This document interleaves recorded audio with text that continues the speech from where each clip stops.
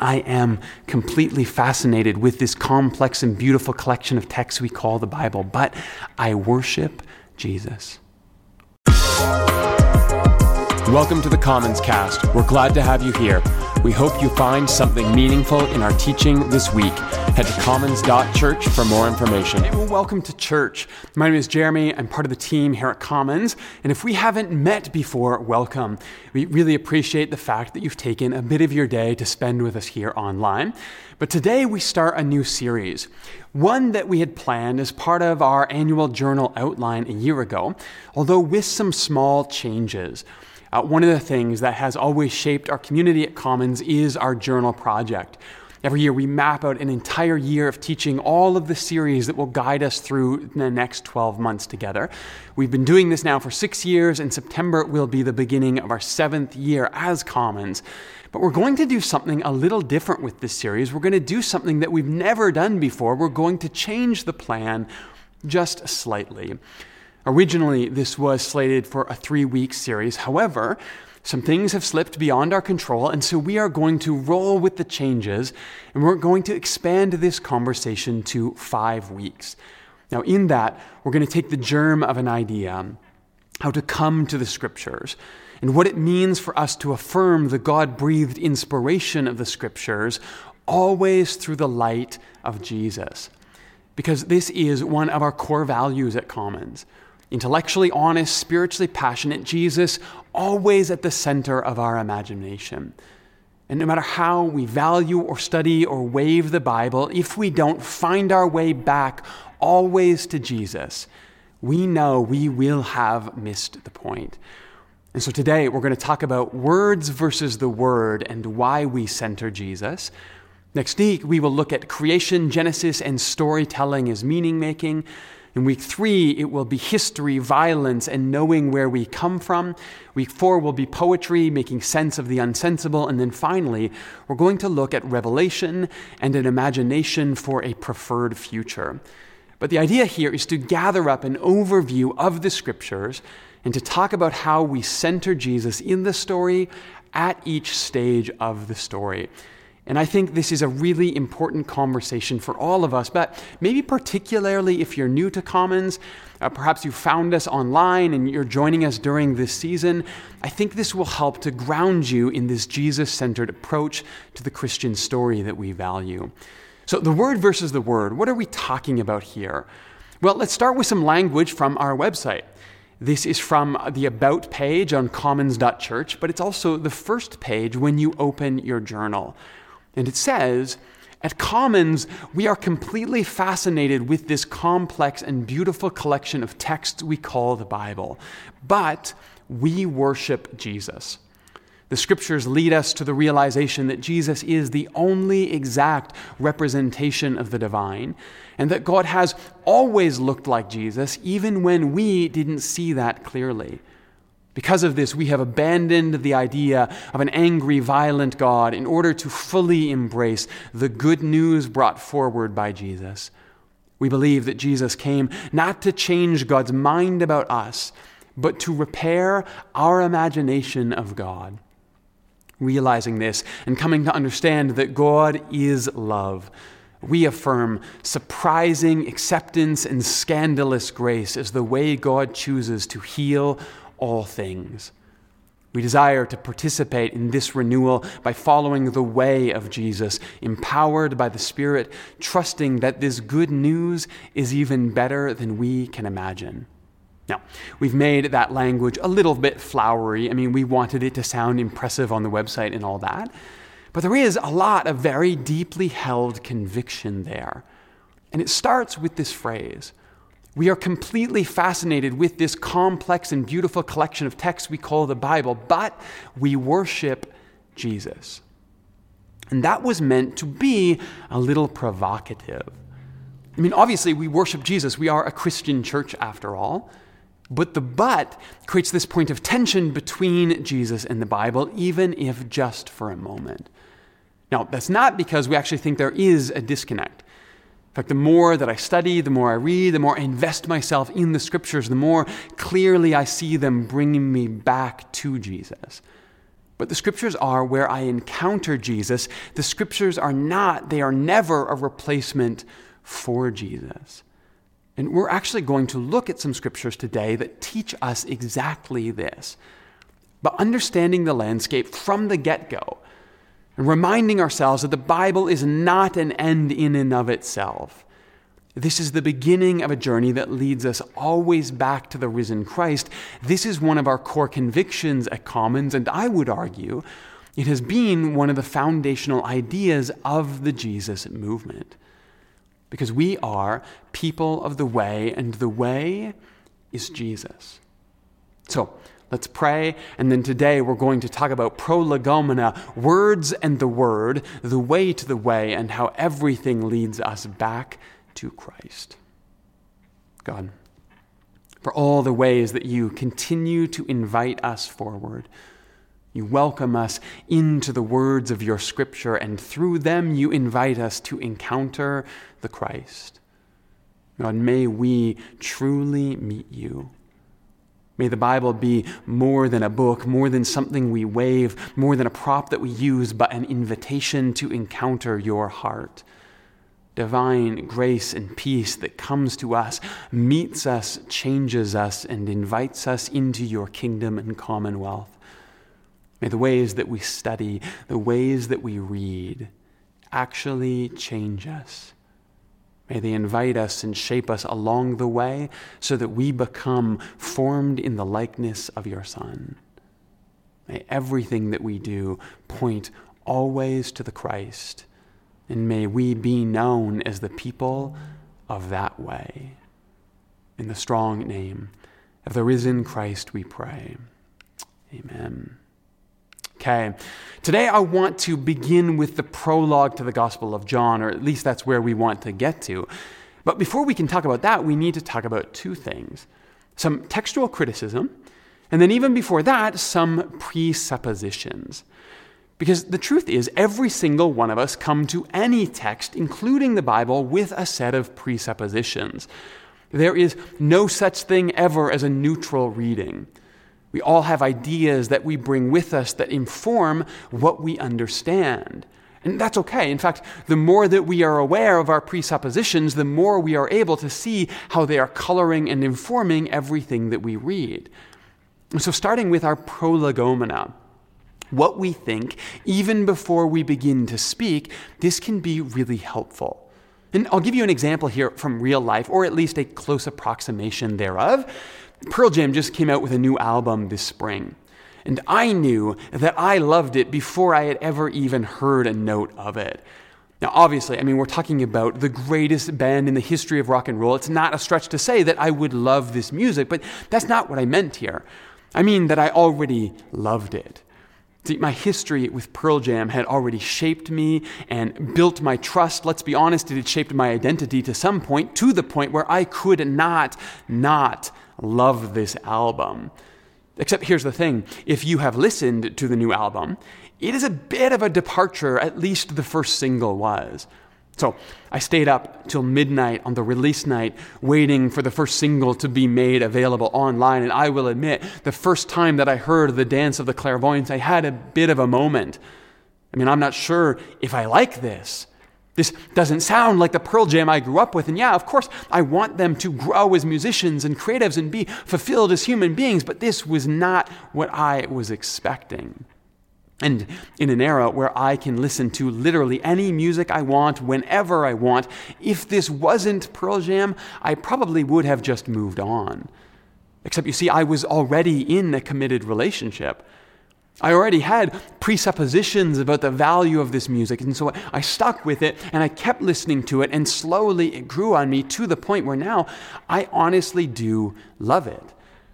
Now, did I just convince myself I loved it? Maybe, I don't know, but I really think it's great now. And this is what we have to understand. The trust that we bring with us, the faith that we bring with us, the presuppositions that we carry into any encounter shape what we take away from those encounters.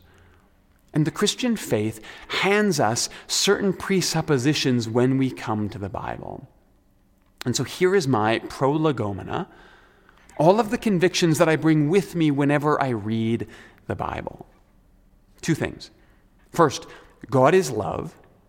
And second, the closest we will ever come to understanding God in the world is Jesus. As a Christian, those are my presuppositions. That's what I believe before I even open the Bible. That's the lens through which I encounter everything I read, even in the Bible. So let's talk about them quickly here. God is love. I take this statement from 1 John 4 to be definitional for the divine. God is the source of all that is good and living and creative and beautiful in the universe because God is at the core of God's self, love. For me, this is why the mystery of Trinity is so important to Christianity, because Trinity tells me that God is an endless dance of gift and reception, of relationship and love from before there was anything. God is love. And so God can be merciful, and God can be angry, and God can be frustrated, or God can judge. God can be just, or God can choose to be compassionate. But whatever God does, however God expresses God's self, it is only ever an expression of God's love because that's who God is.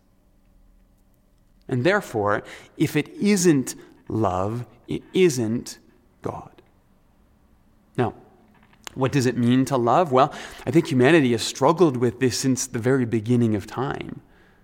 And I think God has taken us on a very long journey. I think God has been patient and gracious and kind to us along the way. But as a Christian, as someone who puts my trust in Jesus, I believe that the closest I will ever come to seeing God's love, the closest I will ever come to understanding divine love embodied in the human story is Jesus. Because I believe that the personality that sits at the founding of the universe is love, and that love is incarnated in the Christ. That love is present today in the Christ. That's what the Christian faith tells me, and that is then what shapes how I read the Christian scriptures. And this is really important because we share the majority of our sacred texts with the Jewish tradition. Islam venerates both the Jewish and the Christian texts, but how we read them and what we take away from them will depend on what we bring with us to them.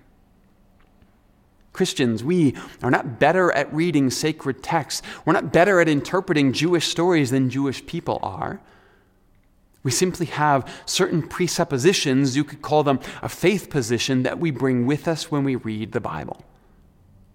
God is love, and the closest we will ever come to understanding God is Jesus. Now, before we turn to a scripture that tells us exactly this, we need to look at how this same phenomena is actually happening in our Bibles. You see, we are working our way toward the Gospel of John today, but the Gospel of John is actually a really unique one among the Gospels. We have 4 Gospels in the Bible. Each of them present a slightly different version of the Jesus story. And far from being problematic for us, this is actually one of the great gifts of the Scriptures.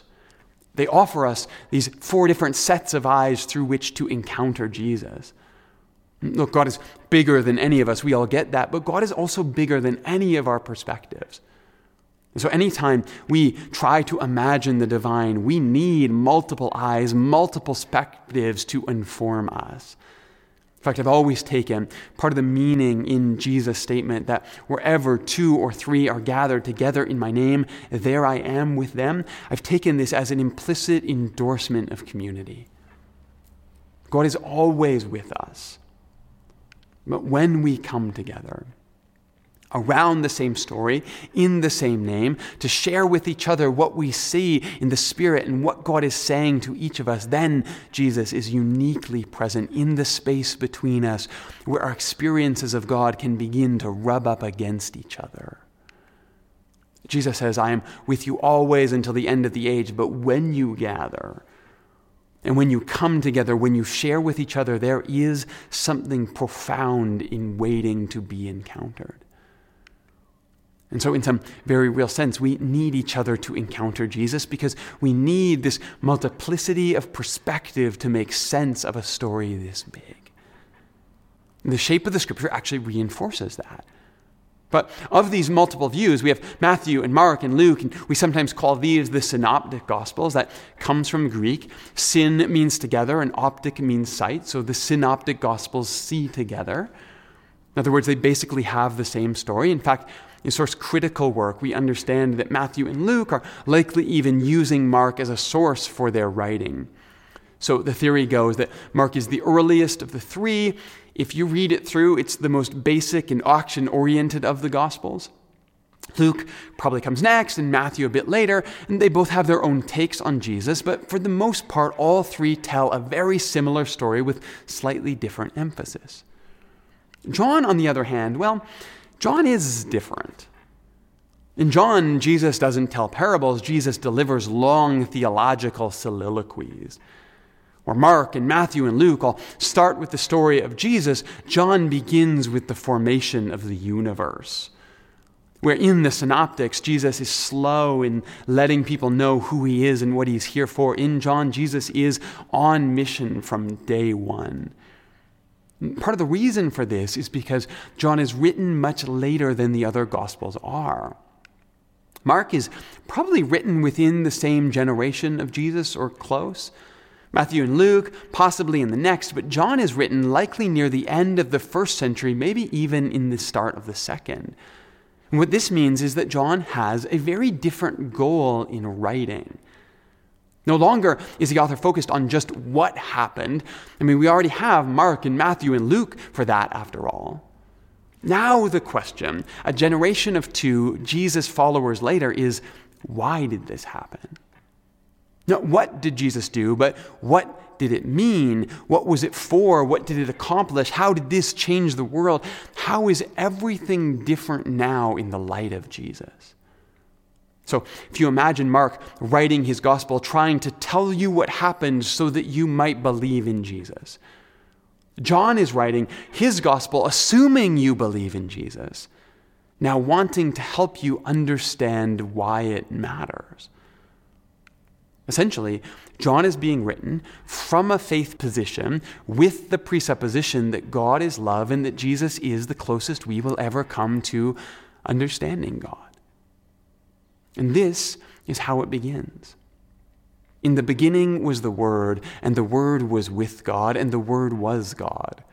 He was with God in the beginning. Through him all things were made. Without him nothing was made that has been made. In him was life, and that life was the light of all mankind. The light shines in the darkness, and the darkness has not overcome it. Now, that word is the word logos in Greek.